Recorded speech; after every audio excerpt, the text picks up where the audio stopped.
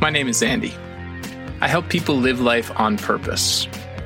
This podcast explores the mystery, beauty, and complexity of life through conversations with an array of incredible practitioners, all of them working at the edge of what's possible for humanity. This is a place for big dreams, bold creativity, and fierce hope. Welcome to the Wonder Dome. If you're inspired by this conversation and you'd like to see it reach more people, you can help the Wonder Dome take flight by sharing it with friends and colleagues, subscribing, giving us a 5-star rating, and best of all, leaving a glowing review. If you'd like to go even further, consider becoming a monthly supporter. You'll help me keep the lights on and support a wide range of charitable causes. You can learn more at mindfulcreative.coach. Thanks in advance for helping us inspire the world. My guests today are Robert Stephenson and Lee Chambers. For longtime listeners of the Wonder Dome, you'll know those names well. Lee's been on the Wonder Dome twice now. This is his third return, and this is Robert's second time back. And as you'll hear in the recording, it comes on the heels of the three of us actually meeting in person, along with my amazing colleague Pascal, in London, which was no easy feat. It required both Robert and Lee to travel fairly far and make some adjustments to their life and their schedule to show up so we could be together, and it was so worth it. So I knew I had actually already invited them to come back to the Wonder Dome as part of my 100th episode celebratory series. And after that conversation, I knew that instinct had been spot on. We had so much fun. And I hope that you get a taste of that fun, that energy, that fire in this conversation. I sure did. Lee and Robert each bring a distinct essence to this question of who might we become and what are we creating for ourselves, for the world, for each other. And I stick around to the end because it's at the end where hopefully you'll understand why I called this episode The Tavern at the Beginning of the World. The Tavern at the Beginning of the World. We play with metaphor quite beautifully and potently at the end of the conversation with this insight that all of us need places to meet and nourish and sustain ourselves, and all of us also need opportunities to travel and adventure and go forth and discover. And that we don't have to limit ourselves to one or to the other, that we can find ways to have and integrate both. And this conversation really speaks to what becomes possible if we are either willing to smash the metaphorical plate of our current understanding of reality to find something bigger, or what happens when someone else smashes it for us against our will. And what becomes possible when things we once thought were true are actually just a part of a bigger, more complex, more diverse story. So let's get settled in.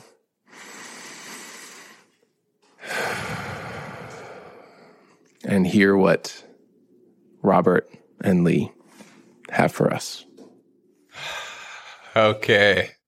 Just that moment, Zoom just shouted recording in progress, and I felt a small but delightful wave of joy at the fact that I'm here with the two of you, which is not the first time, actually, that the three of us have been together, because just a few weeks ago, I was in London, and both of you moved a lot in your lives to say, we're going to find a way to meet at some place in London to be together in person.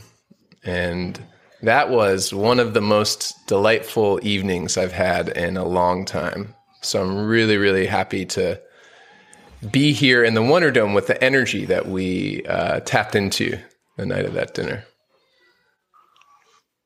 I have a memory of it, that the conversation was just this stacking of ideas and thoughts. It's like we just kept building. And I remember at one point thinking, are we just going to take off here? We also have to remember that there was a fourth member of the team that evening, yes, contributing and bringing incredible value to the conversation as well. Yeah, my dear colleague Pascal who was sort of delightfully like, yeah, I don't know any of these people, and but I'm going to come along for this ride. And it was a ride. There was a sense of energy building and accumulating and folding back on itself and amplifying. And Lee, I'm really appreciating like the move you just made feels so Lee, which is to really gently and compassionately include the whole picture as best as you're able. And I've been seeing you do that more and more in your work and in your life. And one thing you shared with me at our conversation that in London just a few weeks ago was that our first podcast conversation, which was like episode 30 something, I think, like that was over a year ago, was one of your earlier forays into this question of what is it that I'm standing for? And how do I talk about that? And how do I hear myself talking about that so that I can understand what it is I'm about better? And I think that's like a theme I want us to play with today. All of us is this theme of like learning who we are by experimenting with who we are, by enacting things and seeing what it teaches us, by beginning something and letting it lead us. So, Lee, I wonder if you could speak a bit to that. Since you're the youngest dude in the room, I'm going to put you on the spot first, use our seniority to put you on the spot first. And, you were in the beginning of something when we first met. And now it feels like, of course, there's a way in which maybe you still feel like you're at the beginning of something. But from where I sit, and I think Robert would agree, you're in something. You're in this stance of speaking really clearly and potently to issues of inclusion, of equity, of honoring and acknowledging divergence in all its forms, neurodivergence, identity divergence, cultural divergence, and then weaving that, then doing your best to help people see that these all weave together. And I wonder what that's been like for you to begin that journey and to deepen into it. Yeah, so like you alluded to, Andy, it was very much the start of that journey when we first spoke. And I suppose from my perspective, I had managed to unpack a little parcel within me from a journey of adversity and triumph in equal measure, to realise that despite having managed to kind of take some of the adversity and unpack some of the learnings, I felt that there was just a big gap within me that I considered almost perceptual blindness. So completely blind to my own blind spots. And we don't know what we don't know.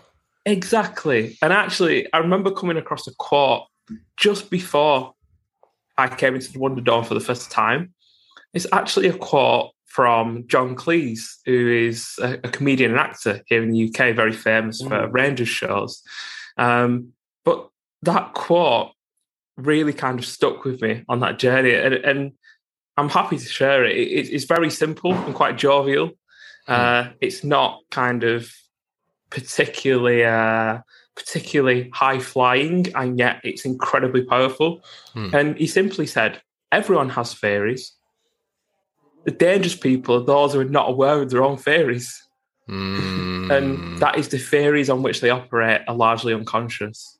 So it's so often we think that those who are, the ones who operate without theories, who operate, on a very kind of simultaneous, spontaneous level, the dangerous people, the risk takers, when actually the most dangerous people are the ones who have all the ideas, but absolutely no vision of how they have so much blindness to their own perception and perspective. So that meant for me going out into a world where I was looking to be able to empower others, enable conversation, foster collaboration, find ways to help people while also continuing to learn myself. Man, I actually needed to go on that journey to be able to start to find ways to reduce collective blindness in others and foster a level of collective wisdom as a group. And that actually took me on that pathway to actually start to think across the intersections of lesser privilege that some people face, there is value and wisdom in there that can be unpacked. But that requires you to be able to foster and create those spaces away from the polarity that we have in the world. And naturally, that's meant I've been on a journey. Yeah. And continued. And as you allude to, Andy, still always a beginner. Never take the fundamentals for granted. We try and do the foundational basics well and consistently show up as ourselves in a state where we are energy to be conducted, but also able to be innovated by other people as well, the people we surround ourselves with. And, that's what I felt with you in the Wonder Dome, even though we were thousands of miles apart. And then when we all came together, it was, I think, we could have created enough energy to make the restaurant be able to operate without any plugging into sockets. They would have had a very cheap day on their energy costs. So there's something in there around you use the phrase collective blindness, but also sort of individual kind of unawareness, and the inversion you're trying to help people make, which is the inversion I'm hearing you make, is to say, if you live in a world where everything is pragmatic and linear and quote unquote rational, and you don't get in touch with some of these more ineffable, energetic ways of moving through life, that feels safe. It's actually quite dangerous and quite risky. Yeah, I very much agree, Andy. And I think the way that I see it is, obviously, the situations that we live in are contextual and have concepts. The biggest challenge is that we actually need that diverse thinking, because we need conceptual depth. We need people to go deep into challenges and be able to unpick the intricacies. We also need conceptual distance, someone who doesn't go in deep, but actually steps back to see how those unpicked aspects then impact the interconnecting areas around that. So we need someone to go deep, and we actually need other people to step away. And if we think about that as, someone jumping into a swimming pool to be able to, get to the bottom and explore the areas where many people don't go, but also someone to kind of fly up above the swimming pool and see the wider perspective. Yeah, to sit up in that lifeguard chair that gives them exactly. When we live in a world where we need both of those, and yet many people struggle to be able to kind of accept, appreciate, and delve in. And at the same time, people struggle to step away. Yeah. And, we need people to be in both of those positions, as well as the people who are very much on the surface, scanning for, future challenges too. And, we need all of those people to come together and be able to shape, a wider perspective for acute solutions to the challenges that we face as a race. Yeah. And I, there's something there. There's a couple of things there that you said that really kind of jump out for me. And one of them is about those positions, recognizing that we can share those positions. Because often what can happen is that we go, oh, I don't want that role. I don't want to get stuck being the diver or the lifeguard. But actually, we can share. We can go, I'm gonna lifeguard today. You dive, and I think this is what Pascal did for us when we met. He was just the lifeguard. We were the three of us. We were diving in, and we were deep, and we were swimming, and he was just out there. And every now and again, he'd just kind of pluck one of us out and just go, "Hey, you've disappeared." There was just something really beautiful about how he just kind of would say these little words, these phrases that would just then shift us into another way of thinking about the discussion that we were having, because we were so deep kind of diving in there. And that really talks about that, that divergence of thinking and of people in a space, when you've got that mix, that you can go into so many more places, because the three of us would have just headed down our space that we were going down. But with him there, we were able to shift. And I think it kind of really alludes to, or really kind of connects to what you're saying there, Lee, about we need people in those different positions to enable us to get the best out of who we are and what we do and how we do it. And one of the things that I really see about Lee right now is it feels like Lee's just landed. He's like, I get where I'm going. I don't know where it is. I haven't got there yet, but I get it. And so I'm able just to kind of do it and talk about it. And it's just fueled by it, because there is a sense of direction for him. I love that. I love seeing that. Yeah. What's really exciting for you, Robert, when you see someone who is standing in or walking in their, like, this kind of clarity and power and purpose that they're pointing to? So for me, it's like they get who they are. So I think a lot of the work that I do, I was talking to my fitness instructor about it the other day, and he was going, so what do you do? And I was going, I do lots of things, but I think the thing that I do is help people work out who they are. Because once you get to that bit, then you can take over or accomplish whatever it is that you choose, because you get who you are and what it means to you. So you get what your drivers are, your values are, your passions are, all of that kind of stuff. But it's that kind of, when I see somebody just in their zone, in their power, in flow, I'm like, they've found that a key or a gateway or a doorway to who they are, and they can just move into that. And it means that we can have our off days or moments or life challenges, but then we can just kind of go, I know who I am. And I can just kind of lean back into that, or I can just find that portal again, and then I'm off. And there's also something, I don't know, heroic and humble about that, because when people are in that place, they are they're standing up for what they believe, but without ego. So that and they run great businesses, and they acquire wealth, whatever we describe wealth as, but without ego or going, I need to make the money. They're just like, this is what I stand for, this is what I do, and the rest will come. And they're really in that place and comfortable with that place. I love that.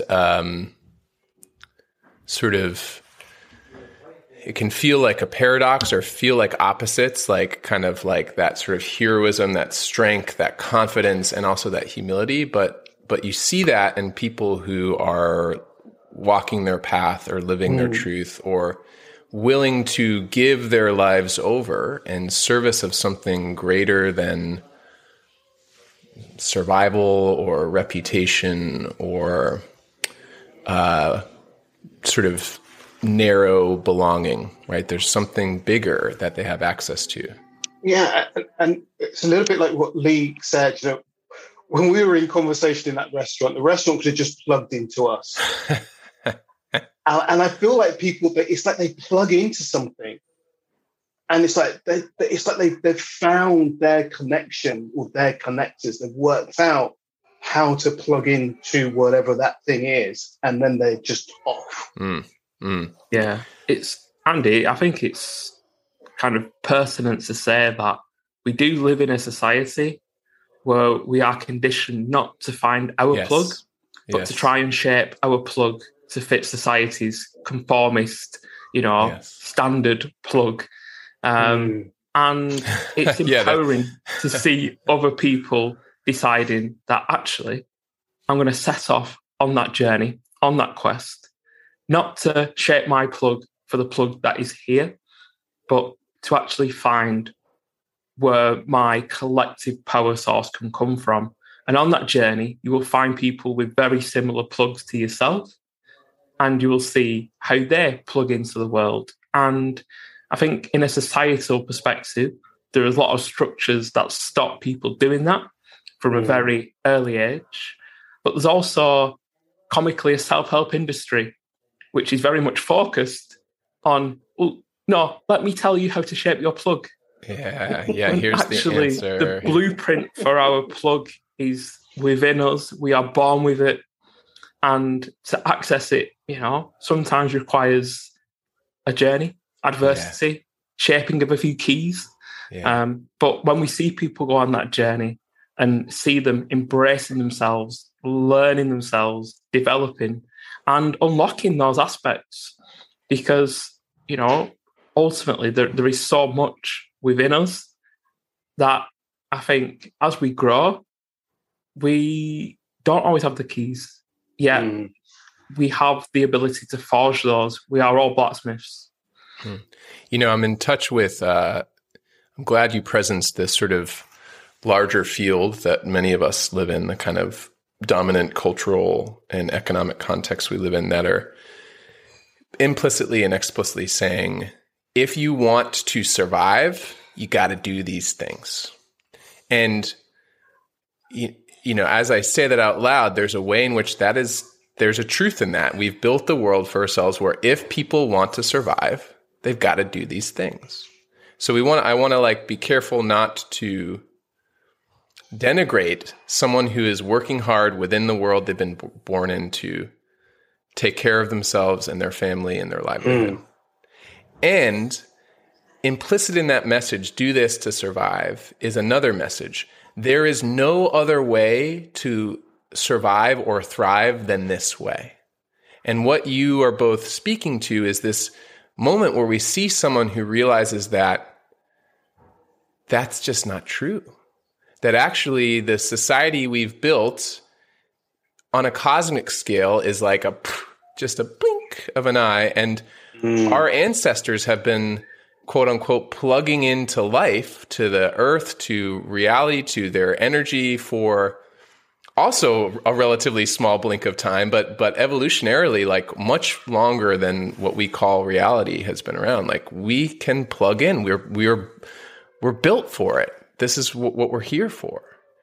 And it strikes me that one of the biggest sort of sources of blindness, to use your phrase earlier, Lee, is that we receive the message, do this to survive, and that gets converted in the only way to survive is by doing this. And as a result, people are really afraid or maybe not even knowing that they can look somewhere else. If you sort of say, hey, check this out over here. That can bring up a lot of resistance, fear, doubt, skepticism. And I wonder, I'd love to hear you yes, it would be wonderful if we could wave this wand and change the shape of our society. My sense is the way that we do that is to help more and more people plug in their own true way. That's at least one lever we pull. So how do y'all work with that as you're trying to move the needle on an individual or an organization who might be caught inside this single story of this is the way we do it? How do you work with that? What's your intuition or instincts or moves that you make to help individuals and groups start to open up to new possibility? I think on an individual level, because I think Lee and I work slightly differently in terms of who we work with. So I work with, I think, more individuals, and I think Lee works more in organizations. So maybe that's a way we can come at this. And one of the things that I recognize as an individual working is that I kind of remind them that I'm doing it differently. So I kind of go, but okay, you're saying you can only do this, but look, I'm doing this. And let's see if we can find some others who are doing differently. Okay, so if they're all doing it differently and there's only this, what does that mean? And, sometimes we get caught up in privilege or it's okay for, or they haven't had my background. And then we need to research deeper to go, well, who has had our background and is doing it differently? And what was the journey that they went on that we can draw inspiration from to try and do things differently? And I think the other piece to it is, you can't push them. You have to let them see. And, I've worked with individuals that have gone, I want to do something differently. Come help me do that differently. And I've gone, so, what do you want to do? How do you want to do this? Where do you want to go? And they go, no, I don't want to do it differently. I want to look like I'm doing it differently, or I want to show the world that I'm trying to do it differently. But actually, I just want to do the same thing, but look like I'm working and doing it differently. And that can be frustrating for me as a practitioner. And then I have to ask other questions around, so what is that? What's going on for you? But I think the short answer is letting them see that difference exists in the world. And that different exists that's similar enough to them for them to recognize it.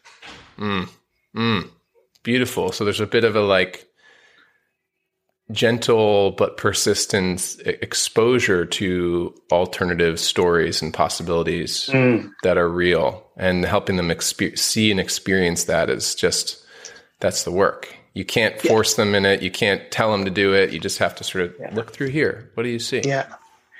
And also doing it in a time span, because people go, oh, so-and-so, they just, they did this and all of a sudden they made it and they've been doing it. And I go, I just don't believe that. It's just not, it's never true. Never. The truth is there is work. And sometimes it comes easy, the work, and we find our way just naturally almost, we're in flow. And sometimes it's a little bit harder, and sometimes it feels like we're not going to make it. And sometimes we don't make it, and that's part of the journey and the quest. But this idea, and as Lee's spoken about, we're in a society that says it happens now. Pick up your phone, dial into it, it's sorted. And actually finding your plug, or forging your key, takes time, takes energy, takes effort. Yeah. What are you in touch with, Lee, as you hear Robert or hear my original question about how to help people meet the resistance or see where they've been blind? How are you holding that? Yeah, and I think so often, ultimately, it's about taking people back to those very considerations around survival, because it wasn't that long ago, and it was very much a dot on our journey as a species, that we were prey. If we decided to go out on a lovely evening stroll, we'd be eaten alive. And these particular, really effective talons that we have are ultimately useless in a way to defend ourselves. So our very survival was based on being astute and aware of threats in our environment and coming together collaboratively to be able to hunt things and survive, to be able to come up with solutions. And we don't need to go that far back in our human existence to actually realize that, what survival was on a daily basis. And, we've managed to form this very, what we consider intelligent part of our brain, where we've then considered ourselves the most intelligent species on the planet, which I would happily challenge, probably incorrect. But at the same time, when people start to embrace that idea of survival, it's helping them understand that we do have mechanisms designed to push us towards survivalistic tendencies, because it wasn't that long ago that we had to survive threats to our life every single day. Yeah. Now we've managed to create a world where there is relative comfort, especially in some parts of the world, but massive relative challenge in other parts. And on that kind of ability to define a target, we as human beings, we're teleological.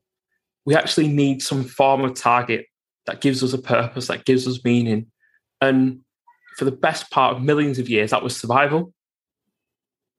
And now that isn't necessarily our ultimate defined target, because we don't tend to think about our overall survival on a daily basis, but that target still sits there. It's now defined by the amount of information we absorb. We all live in a society where we are obese with knowledge. And that presents its own set of challenges, because that target that sits within us that we're not necessarily aware of drives our actions and decisions.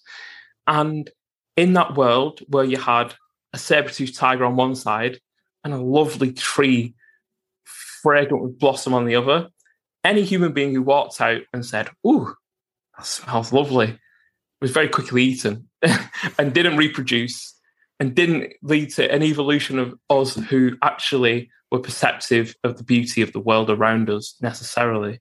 So coming back all the way back to today, that does leave us with a challenge where we are still and have all that ancient wisdom of surviving, where you had to get out quickly.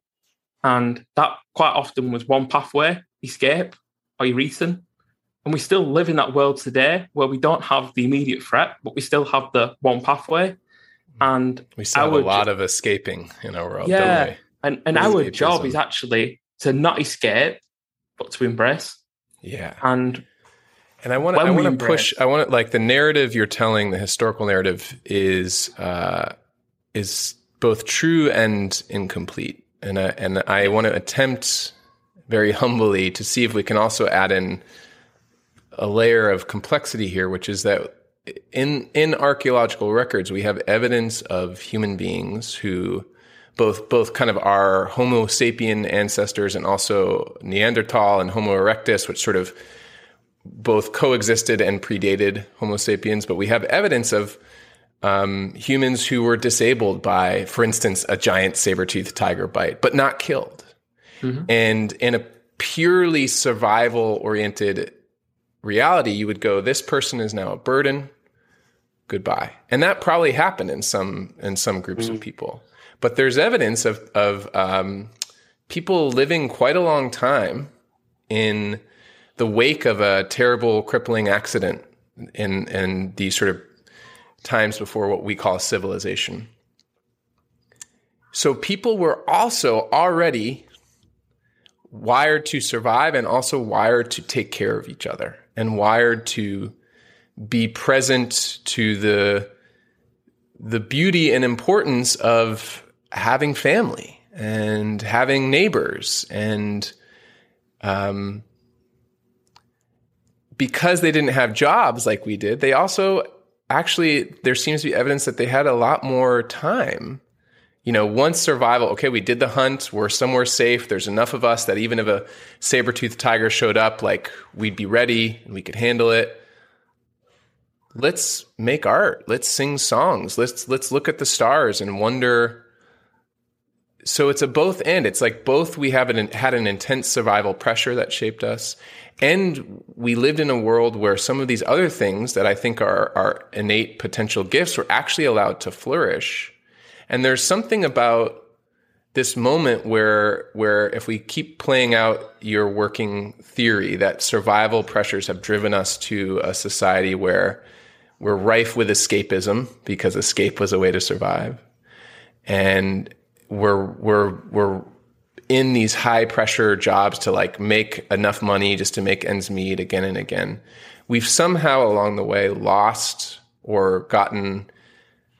We've lost that connection to the truth that it's a both and as opposed to an either or. And it's right now, it's just like, you have to survive, you have to contribute. And if you have a lot of comfort, you'll be okay. But you see people who have a lot of comfort and they're miserable. So there's something else happening here. And I wonder, Robert, I see you trying to, like, jump in. What's sparking for you? What's kind of jumping here for me is this idea of tribes and collectives and groups. And I think part of what's happened in the past was we created these groups and went, how do we do this together? How do we survive? How do we grow? How do we dance? How do we sing? How do we continue to expand as a community, as a group? And it's something that we did once upon a time, and it's something that I think we are doing again now, where I look at how I'm working and how a lot of people that are working are going, right, how do we collaborate? How do we do this together so we share what's going on and we support each other in this journey? And I think that we also do it unconsciously because we go, what football team do you support? Mm. Or what dance club do you go to? Or what food are you into? And we create these little collectives. And I think that's our primeval, that's the right word, stuff going, how do we bandy together? Where do we bandy together? What's the thing that joins us? together. Whilst at the same time, our civilization has created this thing around how do you do you, just you? How do you survive? Or how does your tiny tribe survive? So I think that's where the kind of and that you're talking about there, Andy, is this. We've got both of these things inside of us of go hunt or be hunted, go be part of a collective. And I think that's part of what happens. I think right, be like alone. hunt or be hunted, connect or disconnect, connect or be alone. And I think that because one of the things that was really interesting, I found the other day was people that would really enjoyed being on their own and disconnected from the world during the pandemic. We're talking to others that were disconnected from the world in the pandemic. So it's like all these disconnected people had their own community of disconnection that they talked about. Yeah, they're actually finding their people again. There's some life force, there's some drive that even when highly intense divisions come in, like an enforced physical lockdown, if the infrastructures there to support it we find a way to find our people. Yeah. And I remember somebody once saying to me, as a business person, they were saying, I'm a lone wolf. I just want to do this on my own. And I was like, cool, okay, I get that. That's your way. And then realizing that they were in a club of lone wolves. And it's like, this is interesting, isn't it? That we talk about this, doing it on your own, being isolated, going for it. But those people are also in their own collectives, and they might not see those collectives. A bit like what Lee was saying earlier about that kind of that almost willful blindness. We don't necessarily see it because we don't have a Pascal who's way out here looking, going, hey guys, have you noticed what you're doing there? Yeah, that comes back to the point that I was actually going to make after what you said, Andy. So I do definitely agree on that point of, as a species, we came together. There's evidence that the differing species of human came together. Yes. But there's also the reality that we are now the only remaining species. Yes. And what a planet it would be if that wasn't the case. But I think we've only had 50 years of promoted individualism, realistically. And that has been, in many ways, of detriment to us as a species. And yet there is now pockets who are stepping out of that conformity of, societal individualism to really, create collectives. And if we think about that wider perspective of feeling fragile, if you only have one pathway towards where you want to travel, having a collective opens up different pathways to get to potentially the same destination. Yeah. And they can provide both an element of compass. They can provide, have you considered this other pathway, slightly less trodden, but it will still get you close towards where you want to go. And quite often human beings don't really know where they want to go. But just having a direction, like Robert alluded to earlier, and being able to travel in that direction with a level of healthy resistance and conflict that continues to help us to grow and develop, challenges us in different ways, but allows us to embrace the variety and, the colourfulness of people, because there's a vibrance to travelling that, if you go and embed yourself for just a short period in different cultures, different ways of living, the value that adds to us, the layers that builds. And ultimately, we are surrounded by people. And if we embrace that rather than escape, it gives us an opportunity to really live life in colour in a world that sometimes tries to get you to live in black and white. Yeah. I'm in touch with a really exciting paradox. I think it comes from Ubuntu philosophy, which is, essentially the idea is we create each other. We create each other. And the paradox I'm in touch with is that the three of us are simultaneously speaking about people who seem to have stepped into something that's theirs. That's like, that's them. Whoa. And if we look closer, or perhaps if we look further out, if we get up into the Pascal chair, the balcony, the lifeguard chair, we see that that person, who they're becoming, is in relationship to who they are part of and where they have come from. And the kind of cool and exciting thing is that if we start to push on this narrative, like, hey, everyone, nature, red in tooth and claw, survival of the fittest, every person for themselves kind of story that is baked into much of our dominant culture, we start to see that we actually can become more of ourselves by embracing this beautiful, vibrant life that we all have in us. Robert, you're like dancing in your chair, man. What's happening for you? Because there's something here for me about, that really echoes that. It's this idea that, the three of us are striving out into the world, doing our thing, right? We're really owning it. This is what I do. This is my thing. And I'm out there and I'm doing it. And at the same time, we're going, let's do stuff together. Let's connect. Let's join.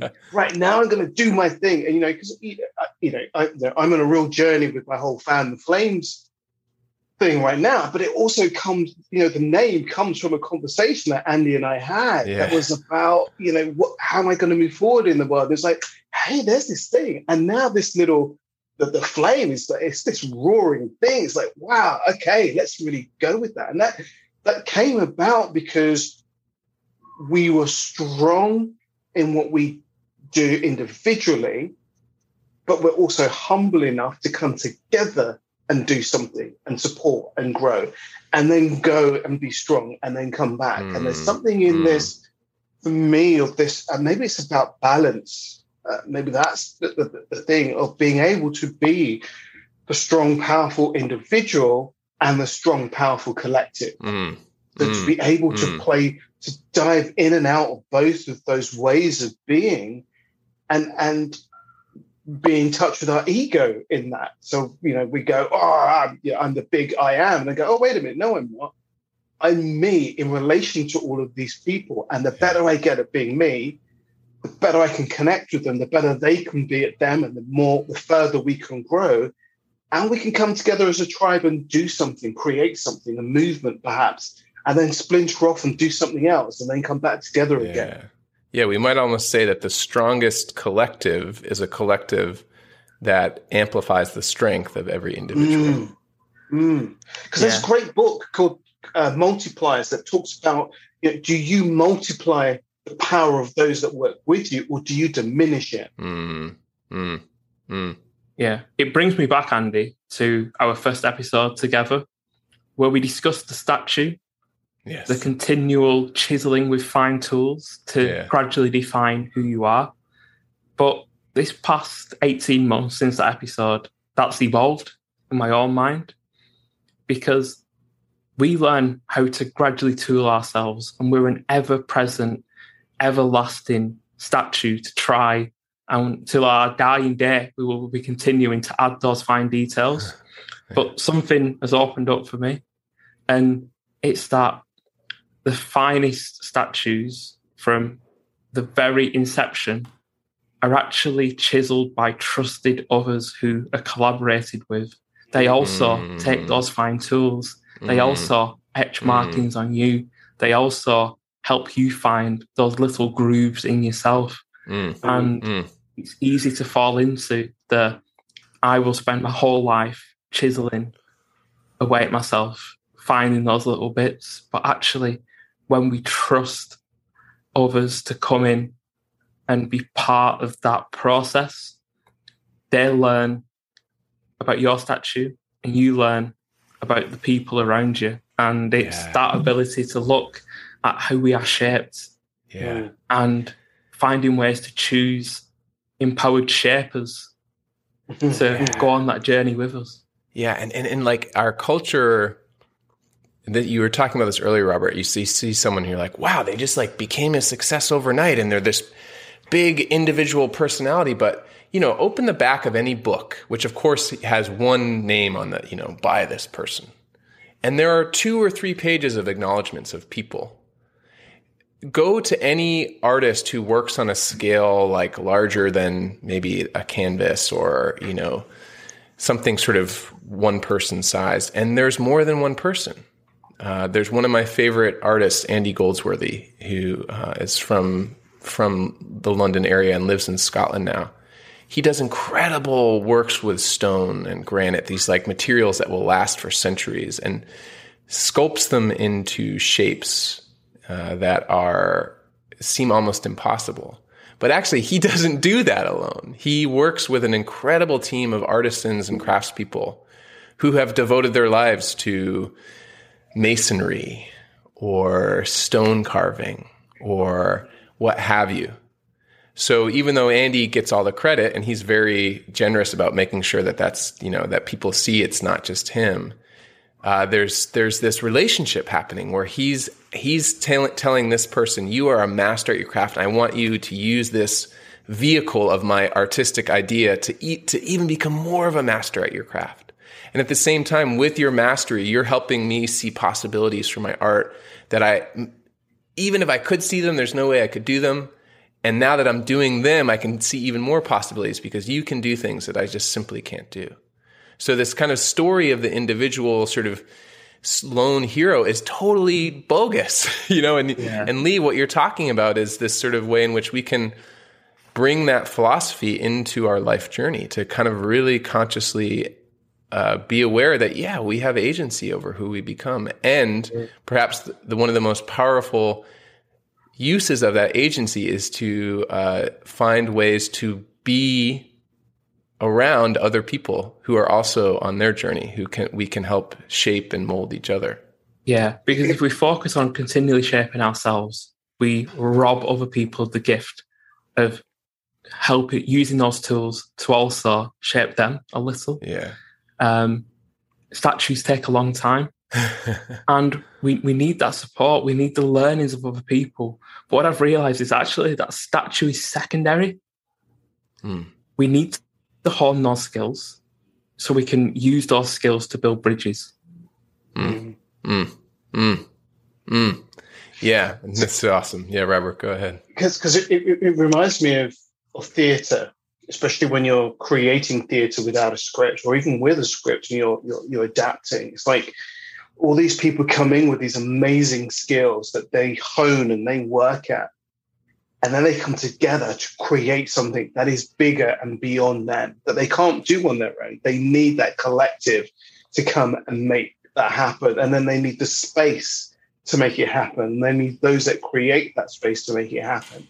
And then they need the audience to come and see it and experience it and interact with it to make it happen. And it's like, I don't know where I'm going with that, but there's just something in what was said that just made me go. It's just how we become collectives in what we do and how our craft, our art supports other people's crafts and their art. And it's all just kind of building and layering on top of each other. Yeah, there's something felt, visceral. There's something that's hard to put into words, but when you step into a space with people who are alive and energized, they may not all agree. There may be tension and conflict. You're, Lee, I think, alluding earlier to that's actually part of the work, the productivity of conflict. If everything was smooth and happy and easy, we wouldn't kind of get that jolt. But when the jolt's there, if you walk into a room of people like that, you can feel it right away. And that magic is something that doesn't exist in any one of those people. Even if they all have their individual magic, that's beautiful. There's something that emerges or dials in or syncs up when a collective is humming and vibrating and dancing and playing. Yeah. The strongest collectives for me, Andy, are ones that take all those disparate ideas, smash them into pieces, and then recombine them together again. And that requires the heroic humility that Robert was speaking to earlier. Like, if you've devoted your life to your craft, you could come in being very precious about, like, this is my gift. And sometimes someone is so gifted that you can sort of orient towards their gift and support it and amplify it. And that has a certain kind of magic, like Michelangelo sculpting something. But the collective we're talking about is someone who says, like, these are my gifts. I don't know what I don't know, but I'm here. And then they crash into someone else with their gifts, and there's like joy and anger and fun and that sort of willingness as an individual to show up both fully in your gifts and also fully unattached to how you should use those gifts, but rather I'm here in service of what we can create, which is what you're doing every time you get on stage, Lee. When you say, like, I'm going to talk about menopause. And everyone's like, what? Like, why is this young black dude talking about menopause? And you go, well, listen, and you'll find out why I'm talking about it. And you'll maybe even find out why you should be listening to it, because I have certain gifts and I'm going to bring them in service of something I see that's producing suffering and the women and men and people of every identity around me, if we're not willing to talk about it in our organizational contexts. It comes down to that smashing things, Andy. We live in a world where we don't want to, or very precious about those ideas and concepts that we don't want to smash. And I yet think back, to Greeks who like to smash plates. Just imagine the mosaic you can build from many people's smashed plates. It will be so much more amazing than if we all held our own plate asking for the food of life. This is where great projects come from, right? When people come together and they go, all right, I'm going to do a bit of this, and you do a bit of what you do, and then we'll bring somebody else in and does a bit of what they do, and they do a bit of this, and all of a sudden you've got this kaleidoscope of greatness where people have kind of brought their energies to something and allowed those energies to cross and to feed into and off of each other to create something else. Yes. And I think there's for me, there's a magic in let's come together and create something else that is us, has our influence, but is not us. It's the combination of us that creates something that's further beyond us.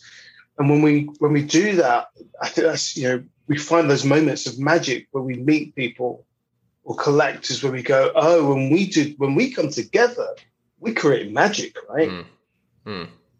Yeah. And then it's going, what are the ingredients that we have that make that happen? And I love it when I see people that just continually go, right, done this with you, we created magic, brilliant. I'm going to go somewhere else and create magic. I'm going to go somewhere else and create magic, as opposed to, we create magic, right, let's only do it here and not let anybody else into the magic because we don't want to.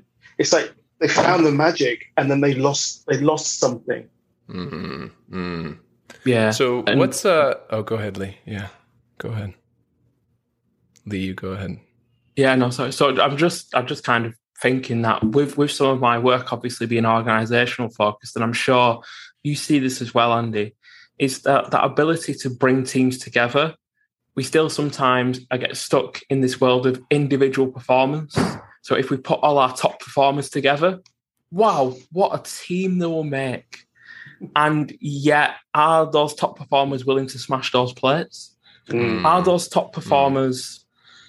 Because I find that we sometimes get stuck in this idea that a collective intelligence is about knowledge.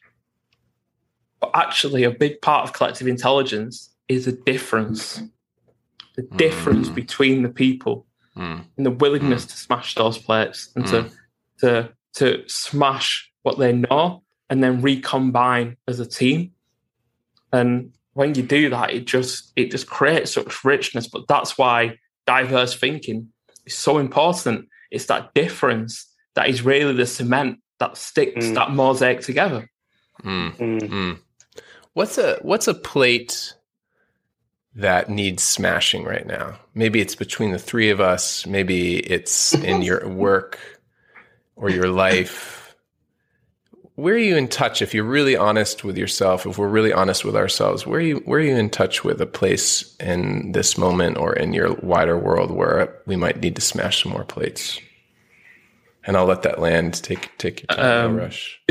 Lee's ready. What bubbled up for me straight away was the idea of the plate of finding your purpose.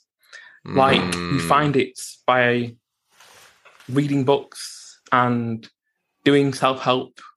And again, it's all back into self and self and self. And sometimes you need to be around people. They don't smash plates on their own. It's a joint, collective. You need to bring people around you to find your purpose. You need to dissect adversity. You need to, connect to yourself emotionally.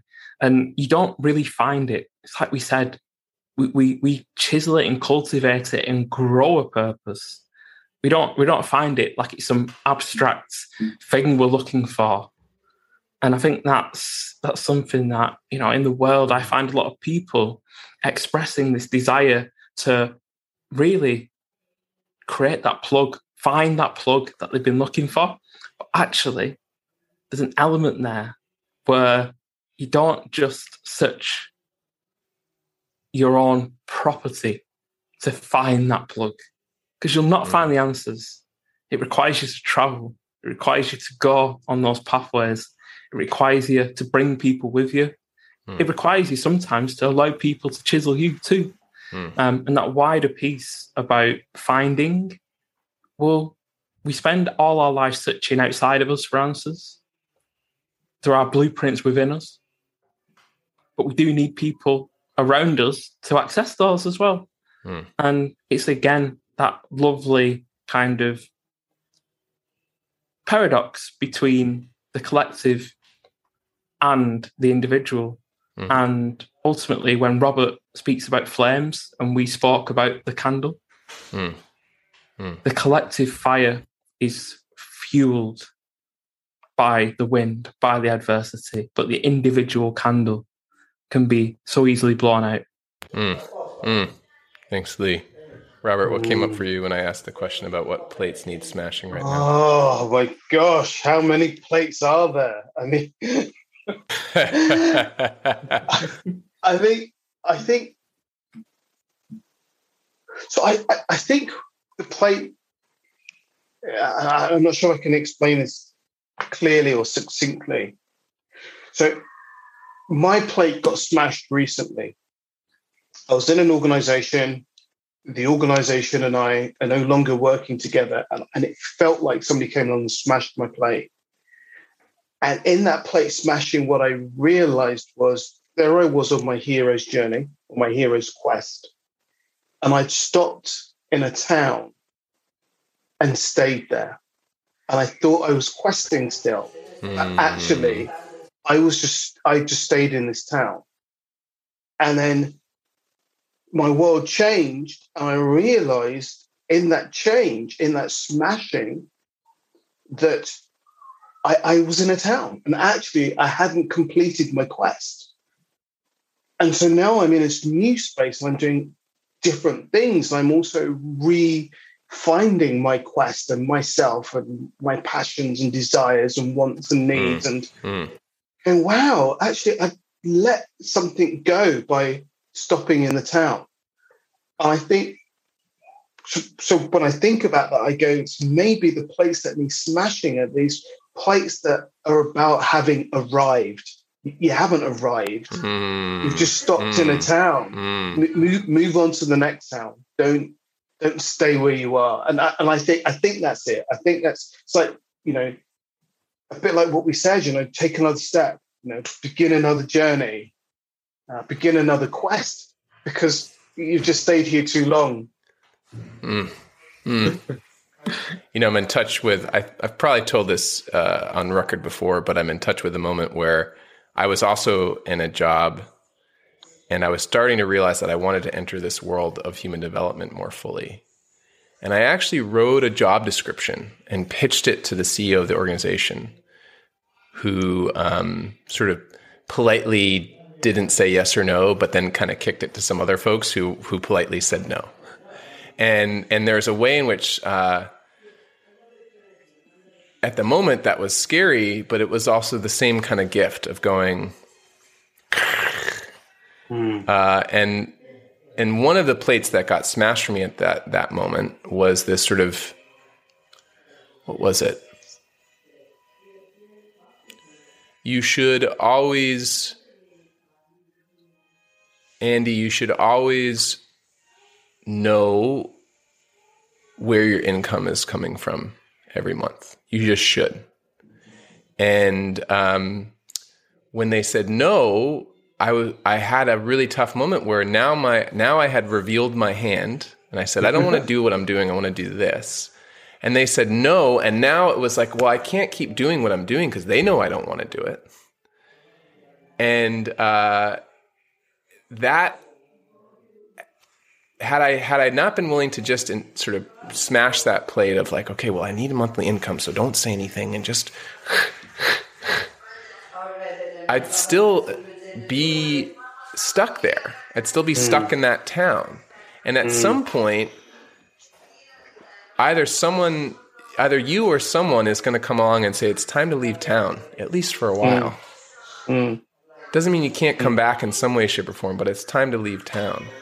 So that kind of smashing of the safety of the town so that I had no choice but to go out into the wilderness, the relative wilderness, a privileged wilderness with some savings behind me. And I want to acknowledge all that. But like, nonetheless, there's a bit of that like smashing of the town, of the stability as always the safest, best place to be, when often it can be a source of suffering and constraint and unhappiness and limitation.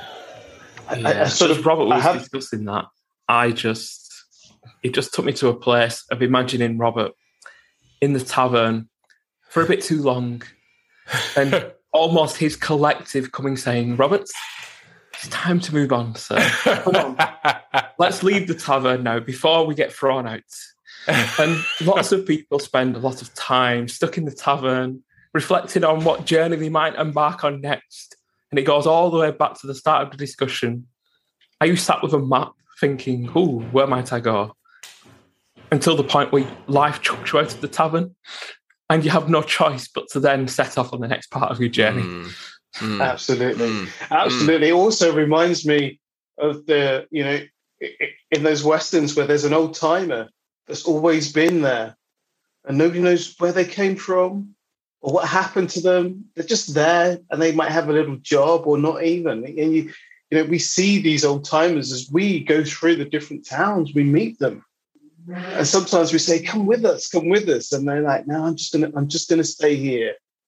And for some people, right, building your town, building your little, your tavern in that town, that's great. And that's what you're there for. And that's your thing. So don't get confused, this idea that you have to keep moving and keep traveling, because sometimes your thing is to build the tavern so that people can pass through and rest and move on. That's your thing. Yeah, that's so powerful. And that old timer has the wisdom of everyone who has passed through to then be able to share. Oh, so then the paradox becomes, how do you be the old timer? How do you be the person that builds the tavern? And how do you be the person that moves on? Yes, because we have an ability to be the old timer who learns from others, or to be the mover who at one point ends up being an old timer who shares that as a journey. I think that's the plate worth smashing, is actually the plate that says we are one thing, or we must become one thing. And when we figure out what that one thing is, then we can relax. Yeah. But actually, to smash that plate, you can be the old timer and the journeyman. Yeah. You can be the tavern keeper and the traveler. Yeah. And life is at different times and in different places is going to ask you to be more than one thing. And if you're in a group that can hold you as a multi-dimensional living process, as opposed to Robert, you do this, Lee, you do that, Andy, you do that, always and forever, forever, amen, then you're in an awesome collective. Yeah. That's when you're in a place of health. Yeah. yeah, I used to say that I didn't. I don't used to say it, I still say it, but the idea that the hero's journey is we think we're one singular person moving on the journey. But I think the fragments of our parts and our lives are all in different places on that journey at the same time. So it's not a singular pathway that we're moving through. It's this complex, multi-universal, holographic pathway that we're moving through. Yeah. And I think even to kind of narrow that to a sliver, Robert, and back to Andy's point, you can be the incessant traveller who never engages with a person on that journey, and you will leave no fragment. You could be the old-timer who never converses with those who've passed through, and you will leave no fragment. But if you are the old-timer who listens, who engages, who collaborates, you will have stories of every traveller, even though you have not travelled yourself. And you can be the traveller who, at every stop on that journey, listens to the old-timer stories and takes those fragments to the next tavern. So it's not whether you are an old-timer or a journeyman traveller. It's, do you connect with others and leave fragments of legacy, whether you are continually moving or very rooted in a certain place? And you know what? There's a lot of people in this world who are, busy, traveling, and never taking those stories, passing them on, leaving those fragments. And there are some people who just exist in one place and never open themselves up to the wonderful world of people around them coming through, passing and sharing. Because it's stories. It's those stories that are the fragments that build, the world that we live in. Everything is a story. Because it's not the physical action of travel, it's the emotional action of travel. We get caught in this idea that to travel is to move, but there is moving our mind, there's moving our mouth, there's moving our heart. There's so many, and that's where it comes back to that whole diversity piece of there are so many different ways of being the traveler. So, when you think of the traveler, smash that plate too. Because there are so many ways of doing it. Oh, gentlemen. There's always a moment when I'm hosting these conversations where about 35 or 40 minutes in, part of me glances at the clock and goes like, wow, we still have a lot of time left. I hope I still hope we can keep this energy going. And then there's always a moment where I look at the clock and go, oh shit, we have like 5 minutes left and we've just begun. So I want to honor that. And what I'm in touch with right now, Robert, is this beautiful phrase, like the emotional travel, the emotional journey that I've been on has been one of real joy and depth and provocation with each of you. And I'm really, really honored that each of you have agreed to show up here and leave some fragments for me and for each other and for whoever might hear this. And I want to invite you, if you have anything that you'd like to share by way of closing, with trust and faith that we will meet again in whatever ways we'll meet again, but that this particular constellation of travelers arriving in this particular tavern at this particular moment is about to part ways in a few minutes. And I wonder if there's something you'd want to read or share by way of closing this meeting. Yeah, there's something that kind of I posted it this morning. It's just this thought that came from a collective that I'm doing some work with, where I'm a participant. I'm not holding the space. I'm in the space. I love being able to do that and having that time and the privilege to be both the student and the teacher. And they were talking about magic. And these words just came to me that we often spend time looking outside ourselves for the solution, for the answer, or for that little bit of magic that moves us forward, onwards and upwards, forgetting that we already have it within us, the answer, the solution, the magic. You are the magic. Thank you, Robert. Thank you. Lee? Yeah. And mine has just bubbled up as we've just been speaking. Today, Andy, you are our tavern keeper. And only a few weeks ago, we were together physically travelled. And today we are together energetically travelled. But ultimately, this idea of the traveller being a one-dimensional aspect, we are not travelling clones. We are travelling rebels, all different in our own beautiful way. Love that, man. I love that. So beautiful. Thank you, Lee. Thank you, Robert. I actually want to invoke my tavern keeper's privileges to read a poem that I'm in touch with that feels, to me, it's by David White. It's called Mamain. It was written when his friend and another amazing poet and thinker, John O'Donohue, passed away. And it seems to me to put its finger on the paradox that we've been holding around what it is to be fully ourselves, and also what it is to give ourselves into or lose ourselves into something greater than ourselves, a collective life, the universe. And it's called Mamain. Be infinitesimal under that sky. Be infinitesimal under that sky. A creature even the sailing hawk misses, a wraith among the rocks where the mist parts slowly.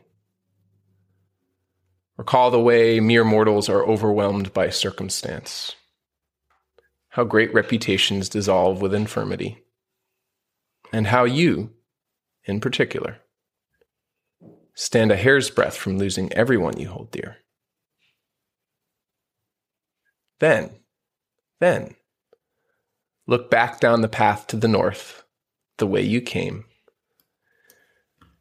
as if seeing your entire past, and then south over the hazy blue coast, as if present to a broad future. Recall the way you are all possibilities you can see. You are all possibilities you can see. And how you live best as an appreciator of horizons, whether you reach them or not. Admit that once you have got up from your chair and opened the door, once you have walked out into the clean air, toward that edge, and taken the path up high, beyond the ordinary, admit that you have become the privileged and the pilgrim, the one who will tell the story, and the one who, coming back from the mountain, helped to make it.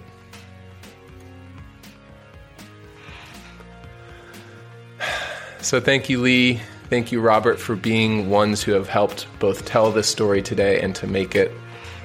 Thank you for helping all of us, all of the people that you touch, myself included, be the appreciator of horizons, whether we reach them or not, and all the possibilities that we might live in our life while we have it here. I really, really am touched by you both. Thank you. Thank you both. Big love. And thanks, everyone, for listening in.